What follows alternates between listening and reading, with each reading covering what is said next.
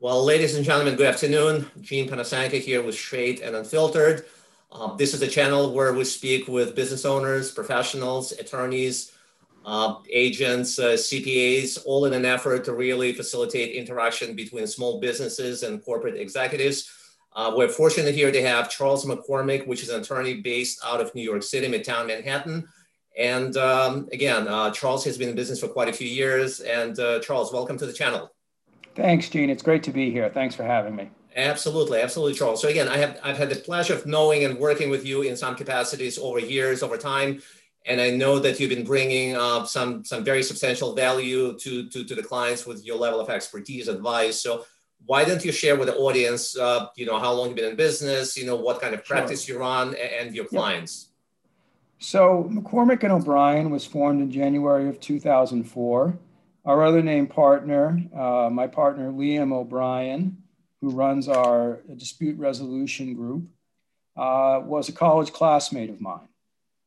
And I guess that's one of the first pointers I give for anyone who's thinking about starting a business is that you should know who it is you're doing business with. And obviously, Liam and I knew each other for many, many years before we started this business. We started in 2004, so I guess that means we're in our 17th year. We have two principal practice groups.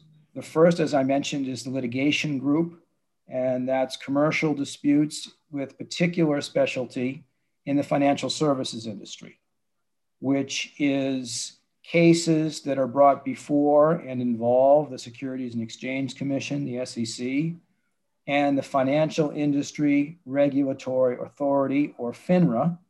That is the self-regulatory organization that governs the broker-dealer industry, less formally known as Wall Street. My group is the corporate group. We advise companies and investment funds on a wide variety of corporate transactions. And one way to think about it is anywhere that your business interacts with the law, we seek to provide legal advice. So that's us in a nutshell. Well, that's an excellent, again, response to the question, Charles. Definitely appreciate it. In the environment which is becoming more and more complex, I know because, again, in my line of business, we're dealing with an awful lot of regulations. In your opinion, what are you seeing, happening in the last few years? Do we get more regulations that the businesses, from startups to existing, corporate entities, they need to comply with, or you're seeing reduction of those regulations and the ease of doing business? Well, I think that would probably be its own topic, Gene. So I'll give you just a few snippets. Right. And so earlier I mentioned FINRA. Right. Now, FINRA in its current form is a relatively new organization. I think it's no more than 10 or 15 years old, but I didn't have a chance to prepare for that before this session. FINRA was formed by the merger of two predecessor organizations, the National Association of Securities Dealers, or NASD, and another organization whose name escapes me. And at the time of the merger, there were a number of people in the community who observed that one of the purposes for the merger was to weed out smaller organizations within the financial services industry. And the reason was because the compliance costs of maintaining your registration and complying with all the regulations was going to be so prohibitive that a small organization wouldn't be able to realistically meet those obligations. You couple that with the observation, and really not the observation, but the fact that 80% of registered broker-dealers in the United States have fewer than 10 employees. Now think about that for a second, Gene. A well-known broker-dealer might be Goldman Sachs or Morgan Stanley. Those organizations have hundreds of employees. JP Morgan, same thing. They don't have hundreds. They actually have tens of thousands of employees. a great number, an increasing number of those employees are in the compliance field. And so, for example, when you read a report that JP Morgan hired 15,000 new employees in a given quarter, more often than not, what that means is that JP Morgan hired 25,000 compliance people and fired 10,000 bankers for a net gain of 15,000. Now that's a little bit of an exaggeration, but the point is the same, that the compliance environment in financial services and other areas has gotten a lot more demanding. And there's two sides of that. One is that we need that so that we can prevent another WorldCom, another Enron, the catastrophes at the beginning of the 21st century that gave rise to what we now call the Sarbanes-Oxley Act. Rolling the movie forward a little bit, we also want to prevent the tragedies that occurred in 2008 and 2009 with what's now known as the subprime debacle. And so whenever we have one of these dramatic episodes, it's fair to expect that the government response is going to be toward greater regulation rather than less regulation. But it's a pendulum that swings both ways. And so if you're watching any political campaign, it's not just this year, it goes back at least as early, at least to the beginning of my lifetime. A very popular political position is to identify yourself as the candidate who will reduce regulation and who will get the government out of business. And that works. I think probably the most emblematic example of that sentiment is Ronald Reagan, who is today still remembered for his famous line that the most dangerous words in the English language are, "Hi, I'm from the government and I'm here to help." Well, and another great line of Ronald Reagan, if you remember, Charles, the government is not a solution, it's a problem, right? Exactly. So the pendulum swings both ways. And I think recently what we've seen in some industries is increased regulations. And I think you've seen the criticism of increased regulations that it discourages and dampens innovation. And let's take financial services as an example, just because that happens to be where we are. One of the trends that we're seeing in venture capital and entrepreneurial activity is a trend that is known as distributed finance, or DeFi. And examples of that would be cryptocurrency. Examples of that would be lending and offering credit products to those who might not have traditionally qualified under applicable credit review scores, right? So your FICO score essentially determines whether or not you're going to get a credit card, whether or not you're going to get a home mortgage, what your rate's going to be, what your credit limit's going to be. And there is an entire industry that is premised on the idea that the existing system is completely ridiculous. And so when you put those two trends together, it is true that both there is a lot more regulation in financial services, particularly in the banks and the brokerages. But the flip side of it is that this is a time right now when there has been enormous innovation by very small players. And companies that we think of as very big players right now, Robinhood being an example, started out the same way that any number of companies started out, two guys in a room with a really good idea. And so the typical argument that regulation dampens innovation just may not be supported empirically. I heard someone say once that some of the greatest entrepreneurs of their generation, Steve Jobs, Bill Gates, Larry Ellison, Craig McCaw, New York's own Mike Bloomberg, started their companies at a time when capital gains rates were at least twice what they are now. And so the argument that if we raise capital And the gains rates, interest rates to get a loan were sure, in the yeah, double digits. I mean, Paul yeah, Volcker, remember the days, 15, 16, 17% interest rate, that's per annum, that's per right. year, just to That's get a right. loan. And So, you can just imagine putting yourself in a position where you're trying to launch the business as a startup, and paying 17, 18% per year in interest alone. That's preposterous by yeah, today's standards. Where the people are getting, 2, 3% rate, and they're not happy. They're still shopping, trying to save an eighth a percentage point. yeah. So, there's arguments on both sides, and I don't necessarily have the answer. What I know is that entrepreneurship is increasingly popular. And I think that's always the case. I think the younger generation, they say the millennials are extremely entrepreneurial, but, I'm not a millennial. Neither And, am I. when I was their age, I probably would have resembled that remark. And I have a suspicion, Mike Bloomberg's not a millennial, but, he probably fits that mold. Larry Ellison, Craig McCaw, they fit those molds. Right. And so, the idea that regulation controls innovation just isn't empirically true. It obviously can make innovation easier or harder. But the flip side of that is that when innovation becomes too easy, you have a lot of good money chasing a lot of bad ideas.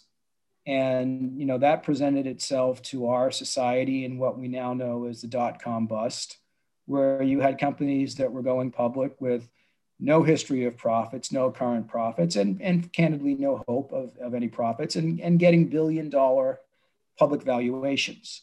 And if you contrast that to the companies that are going public today, the Palantirs of the world, that just went public this week, and any number of these companies, they're real businesses, and that doesn't necessarily mean that they are making profits hand over fist.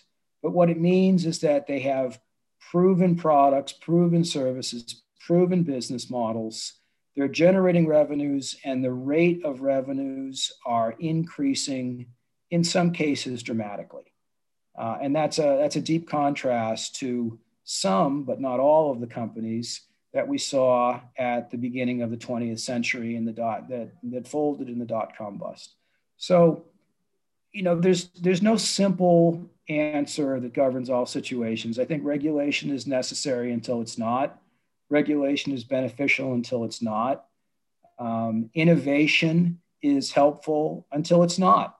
So there are people who will point to the fact that productivity in the United States has not increased with the dawn of the technology and the computer age as much as one would have expected. And if you compare it to earlier periods in US history with innovations like the steam engine and the railroad, I think you'll find that, as just a pure mathematical matter, productivity increased a lot more than it's increased with the computer. So there are limits to innovation and entrepreneurship, and there are limits to regulation. So true, so true. Charles, I know that a huge number of clients that both yourself and myself separately, we've been advising and servicing, they're small businesses that really represent, the bulk of the US economy. I know also that you had a very successful practice with New York Startup Academy. I'd like to speak about the academy. I would like to speak about how you took that entity from just a few hundred, members to really thousands and thousands of people. Some of the businesses that grew into something which is pretty sizable and pretty successful, in my opinion. So let's talk about that. So NYC Startup Academy is an organization, a community for entrepreneurs and aspiring entrepreneurs. And I want to focus on that latter part first. So what is an aspiring entrepreneur?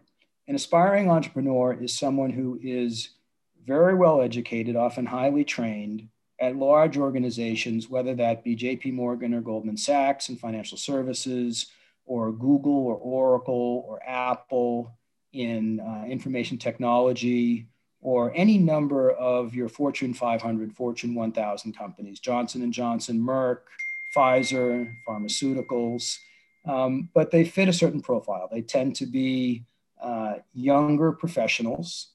They tend to be very ambitious. A number of them aren't really satisfied with their big corporate job. and are excited at the prospect of becoming an entrepreneur, but aren't quite sure how to get there. And maybe that's because they have deep technical experience, but have never had a sales and marketing class and don't know how to go about selling a product. Or maybe it's because they're expert salespeople, but don't know how to code. So their own self-assessment is that they would love to be an entrepreneur, but don't feel that their toolkit is complete. So NYC Startup Academy helps them in two ways. Number one, it helps them to build their toolkit. And the way that we do that is we conduct monthly live events, not since March because of COVID, but monthly live events that you've attended, where we try to bring in subject matter experts or entrepreneurs who have built companies, are building companies, and can tell their story, in order to give aspiring entrepreneurs actionable intelligence about how it is they can become an entrepreneur and build their company.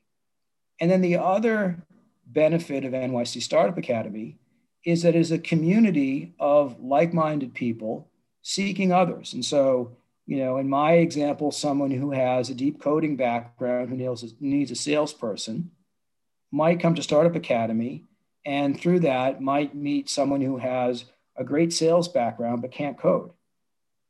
And through just your normal networking process, they might discover that they share a number of ideas, common vision with respect to a particular business, and that they may have a personality fit that enables them to form a partnership and to pursue that idea.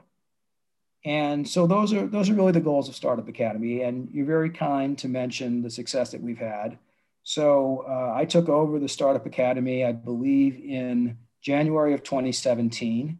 It had been formed, I don't know by who. It was the first time when I actually came to join one of your events. And it's amazing to see the progress. I mean, that exponential growth that you've been able to deliver and grow that from the embryonic pretty much stage, into what it became over years. Yep. Yeah, I mean, we started when I took over the group. The group had about 126 members and had never done an event. And today we have thousands of members.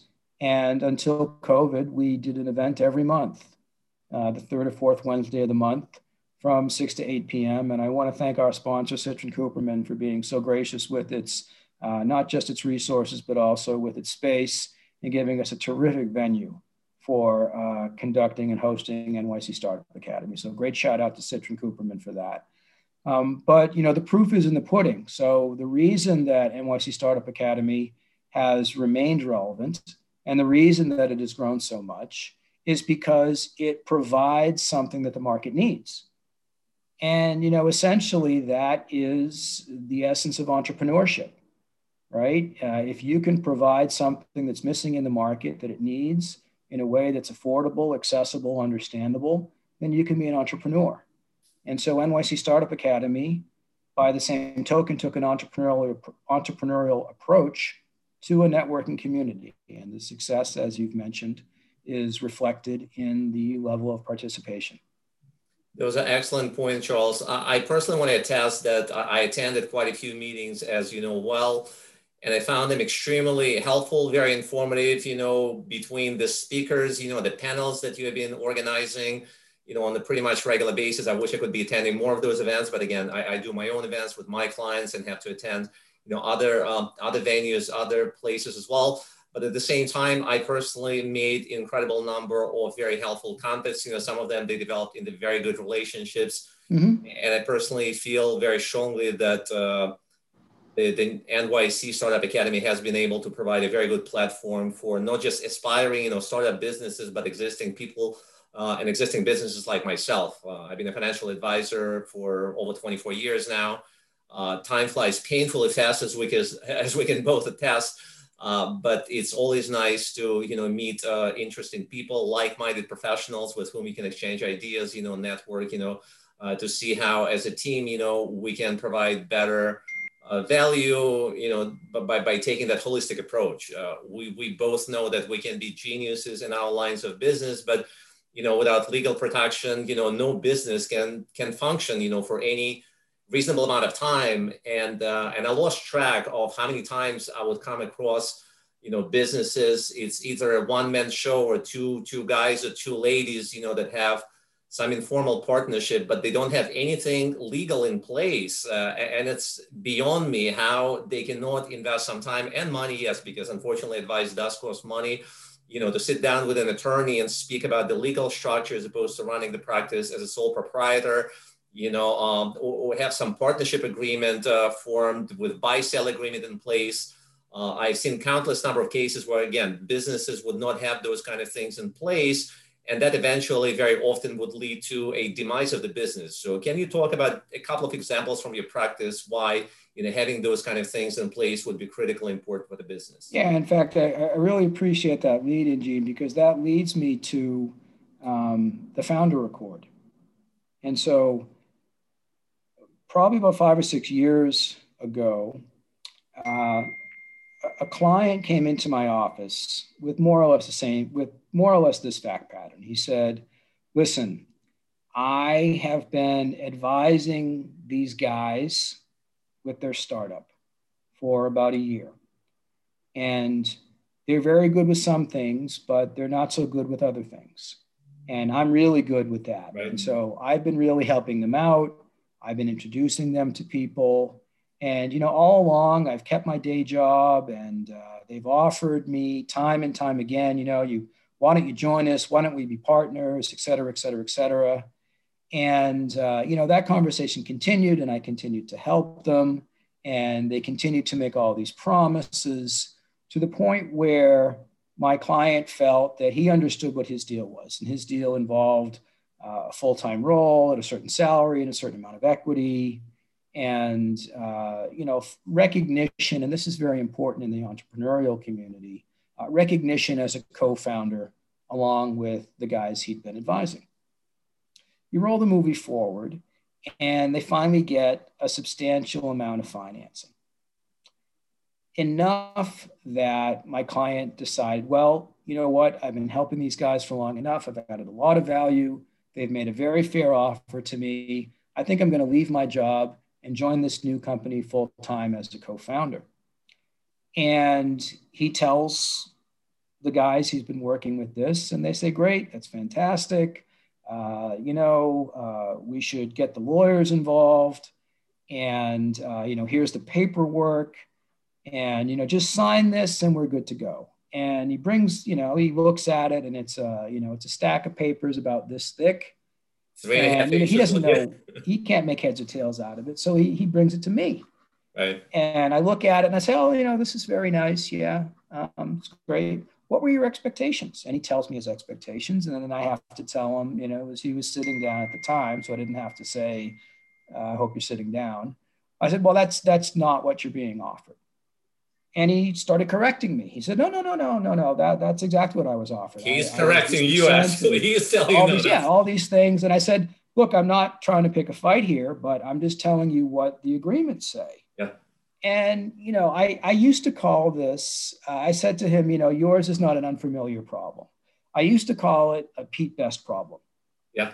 After the drummer of the Beatles, who was replaced before the Beatles became really famous by Ringo Starr. Right. So he's kind of the fifth founder who kind of get kicked out before things got really interesting.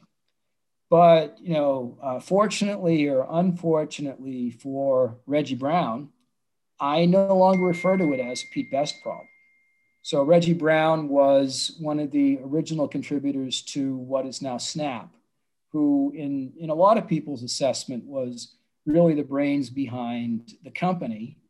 And for whatever reason that I don't know, he was pushed out of the company, and really, until he complained, didn't get anything. So, this is now known as a Reggie Brown problem. So he's telling me all this, and I'm listening, and I had to tell him, look, you've got a terrible choice here, right? You can not sign the papers, in which case I understand you're just out. Right. Or you can sign the papers, in which case I understand you will get a much worse deal than you were expecting, and you'll have agreed to it.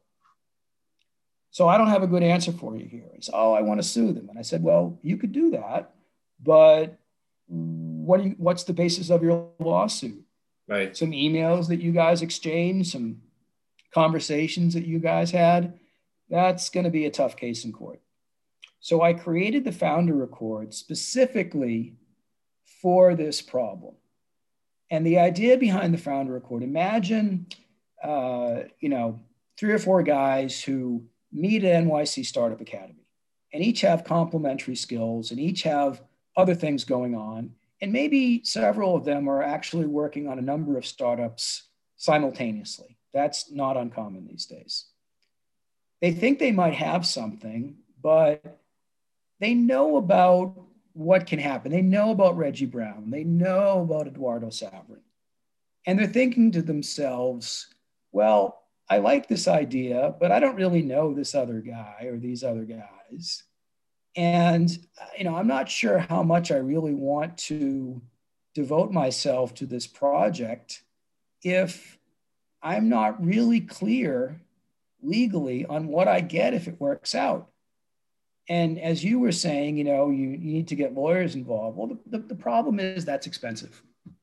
And so this is the common objection I keep hearing, because again, my job as a financial advisor is to make sure that we have the whole team in place, which is taking a holistic approach, and we're protecting the client and we're advising a client, on the most comprehensive level. And unfortunately, I'm seeing a very disproportionate allocation of funding to pay for the legal advice as opposed to the rest of the budget. Yeah. And the advice is common, hey, we can't afford it. And my response is always, hey, if anything else, you cannot afford not to have this kind of advisor. That's right. Because it will protect the whole thing going forward. Yeah. But the observation is that at the early stage, I like to give the example. If I received 5 business plans in 1994 for selling books on the internet, there is absolutely no way I would have been able to identify Amazon as the clear winner.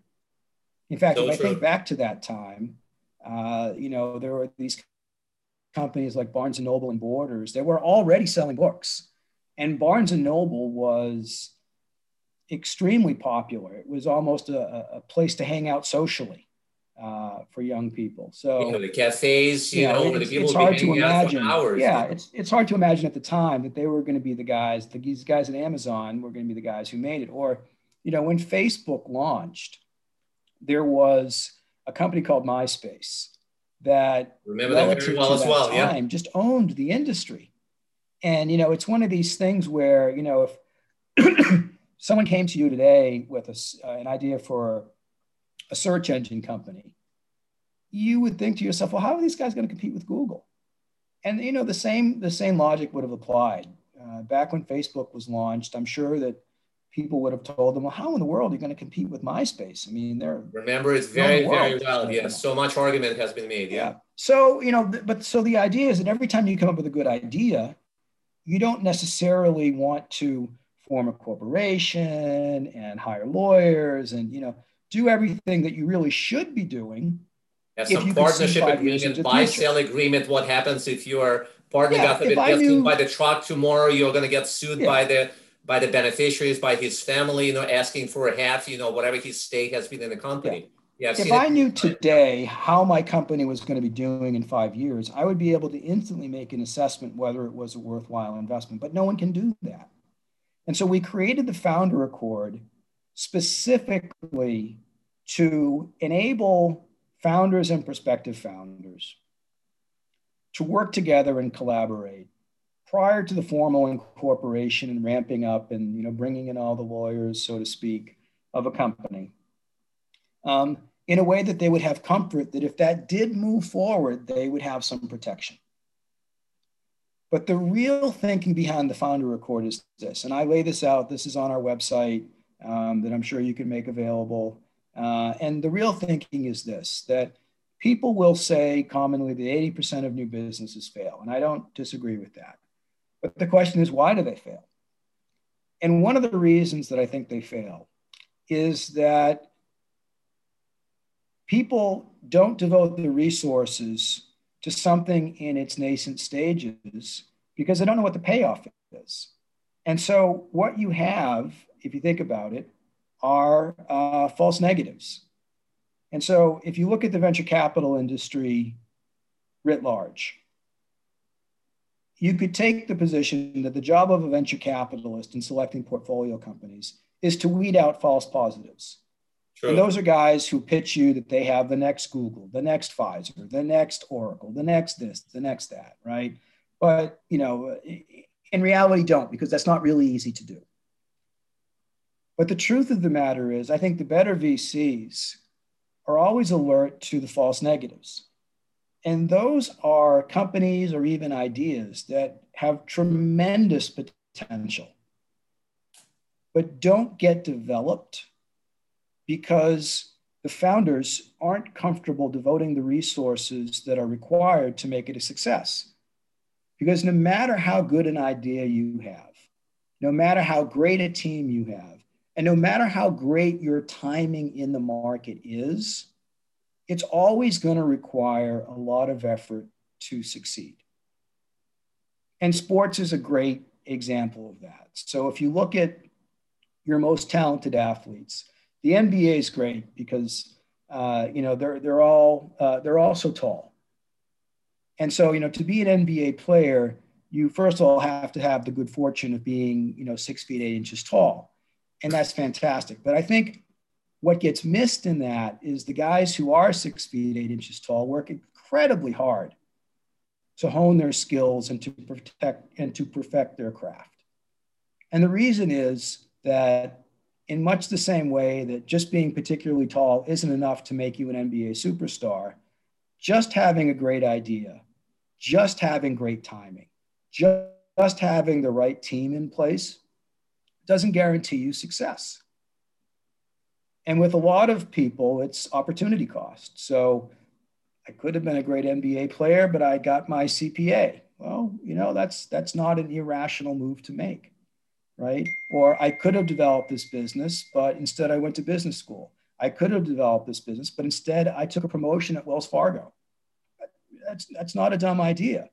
It's a lot, the way I explain it, it's a lot easier to explain to your aunt that you got promoted at Citibank than it is that you quit your job after 4 years of college because you wanted to start up a business with some guy from the Ukraine who you just met. So what the Founder Accord does on a little bit larger level is it addresses the issue of false negatives. And the theory is that within that universe of false negatives, there are a lot of really fantastic companies that fail for the wrong reasons.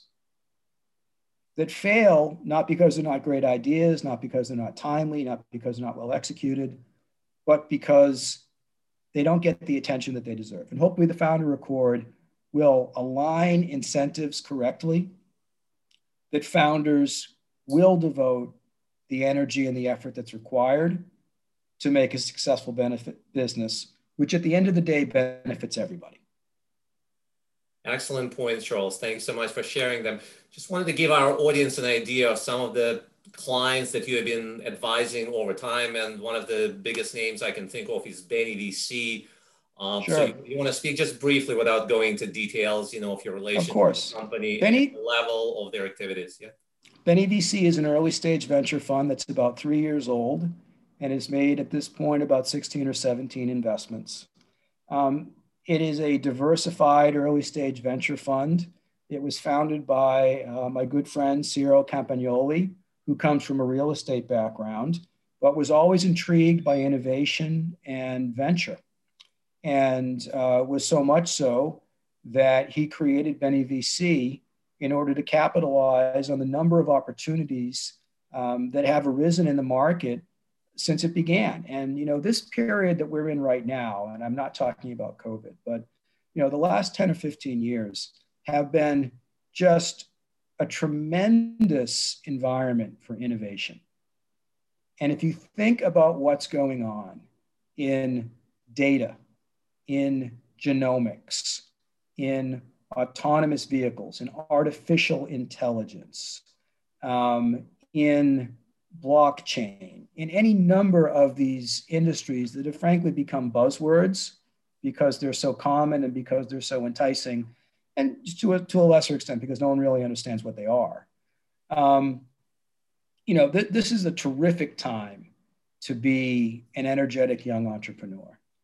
And Ciro saw that coming from an industry that, frankly, isn't really known for innovation. Real estate is viewed, I think, by financial advisors, and I think rightly, as a safe, secure, stable, maybe even stodgy industry that isn't really known for great innovation. So Ciro's personality is the opposite, and he's been tremendously successful in real estate and wanted to do something that really catered to his interests. And that's where Benny VC comes in. And I think Benny VC's premise is very much that to benefit from the success of entrepreneurship, you need to look at companies in their earliest stages. And who wouldn't have wanted to invest in Facebook in 2004? Who wouldn't have wanted to invest in Google in 1999? These would have been just tremendous investments. I'm sure in your industry, your clients ask you, well, how have I done relative to S&P, right? If the S&P was up 6%, Gene, I'm sure your clients are all up 8 or 9%. But what if you could tell your clients, wow, you're up 15,000%. So those are the opportunities that investing in a very successful, ultimately early stage company can afford. And if you look at what some of the legendary venture capital firms have done in terms of returns, what you'll find is that their greatest returns were in companies where they got in very early. And those returns are just astronomical. In other words, it's not even, it's almost nonsensical to try to measure the returns using normal metrics, right? So a normal metric might be, X% or X% above S&P. These are companies that do way, way more than that. Now, of course, there's a trade-off because if you invest in 100 real estate companies in 5 years, probably 100 of them will still be around. Maybe not, but certainly most of them will still be around. If you invest in 100 early stage companies, in 5 years, if you're lucky, maybe 4 or 5 of them will still be around, and the rest of them will have completely failed. And that just sounds ominous, right? In the example that I gave, there's a 95 or a 96% failure rate. So ask yourself, would you get on a plane that had a 95% chance of crashing? Probably not. And yet that's the venture capital industry. And here's the silver lining. Those 4 or 5 companies in my example that do make up for all the losses in the earlier companies. Because, and it's just simple arithmetic. If you invest $1 million, you know that your downside is limited to $1 million, but your upside is unlimited. And so if you invest $1 million and 95% of those companies, or $950,000 of your money, goes to zero, you've lost $950,000. But if those 5 companies do remarkably well, that $50,000 could become $50 million, $500 million. And so if you look at the portfolio as a whole, what you'll see is that 2 or 3%, maybe 5% of companies in any given portfolio in the venture space, not in the larger space, but in the venture space, make up for anywhere between 90 and 100% of a portfolio's returns.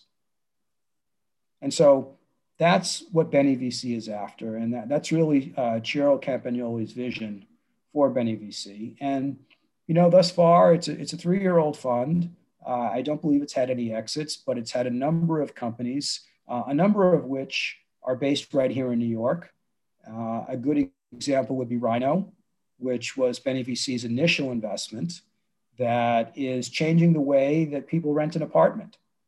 And so, when I was looking for an apartment in New York City, I knew that if I found an apartment that I liked, I had to write a check to the landlord of 1 or in my case 2 months as a security deposit. And that was money that I was wouldn't not a bad see. deal because a lot of times they're asking for 3 or 4 months. Sure, yeah. And that's money that I couldn't use and money that I wouldn't see until the end of the lease. And so I wish at the time someone would have said to me, you know what, Charles, don't write me a security deposit. You're going to pay $10 or $15 more a month in rent. Is that okay? Well, I guess that's okay. And you don't have to give me a security deposit. What a great proposition. Well, that's Rhino. So, and that's New York based.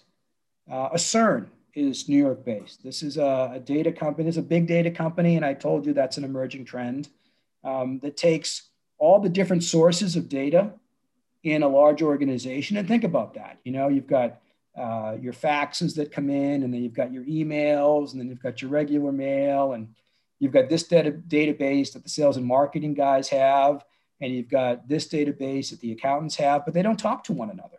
What if you could integrate all of that? That's Acern. And there are a number of some truly fascinating trends living through some very exciting times. And these are New York City based. Yeah, absolutely. Link Technology was Benny VC's most recent investment. Link Technologies is based in Brooklyn. It has created a communications device that works outside of a grid, outside of an internet grid or anything like that. So we just had a horrendous hurricane, as we all know, just a few weeks back, and then the grid was basically, that's right. If the grid goes down, some of the places have been out of power for days or weeks. So that would be probably. Or if you go outside of the grid, let's say that you're hiking in the wilderness, right? And there are no cell towers and there's no connectivity and you get lost, you're out of luck. But if you have the Link product, then you're able to communicate with the world. Yeah, the evolution of some industries is nothing short of amazing. Yeah. I do want to point out to our esteemed audience that we're not distributing any legal or investment advices here. We're just having a general conversation for anything specific. Obviously, they do need to get in touch with their attorneys and financial advisors because everything should be customized and tailored. But that's I apologize if I went off script, but that's what Benny. No, absolutely. I mean, focused on. I'm really excited about what Ciro Campagnoli is doing with that fund. Absolutely, Charles. Absolutely. So, if somebody is looking to retain your legal services, get your expertise, either it comes down to, getting a business formation or startup or anything more complex for the existing corporations that you've been advising for many, many years. You want to share your address, email address, phone number, and then we're going to also put it in the link below in the description. So go ahead, please, Charles. I think the best way to reach me, Gene, is through you. But our website is mcoblaw.com, and I'm reachable on LinkedIn, and happy to chat with anyone who who has a question where law and business interact. Excellent, Charles. Well, thank you so much again for getting on this channel. I hope our audience is going to find your thoughts helpful in getting their businesses going and taking them to the next level. And I do hope that this lockdown will end shortly so we can resume our regular day-to-day activities, and I can see you at one of the events. Either it's going to be Chamber of Commerce or Startup Academy event. So again, Charles, thanks very much, and then best wishes, okay? Thank you, Gene. Until soon. Great speaking Thank with you, Charles. Today. Pleasure is mine. Thank you very much.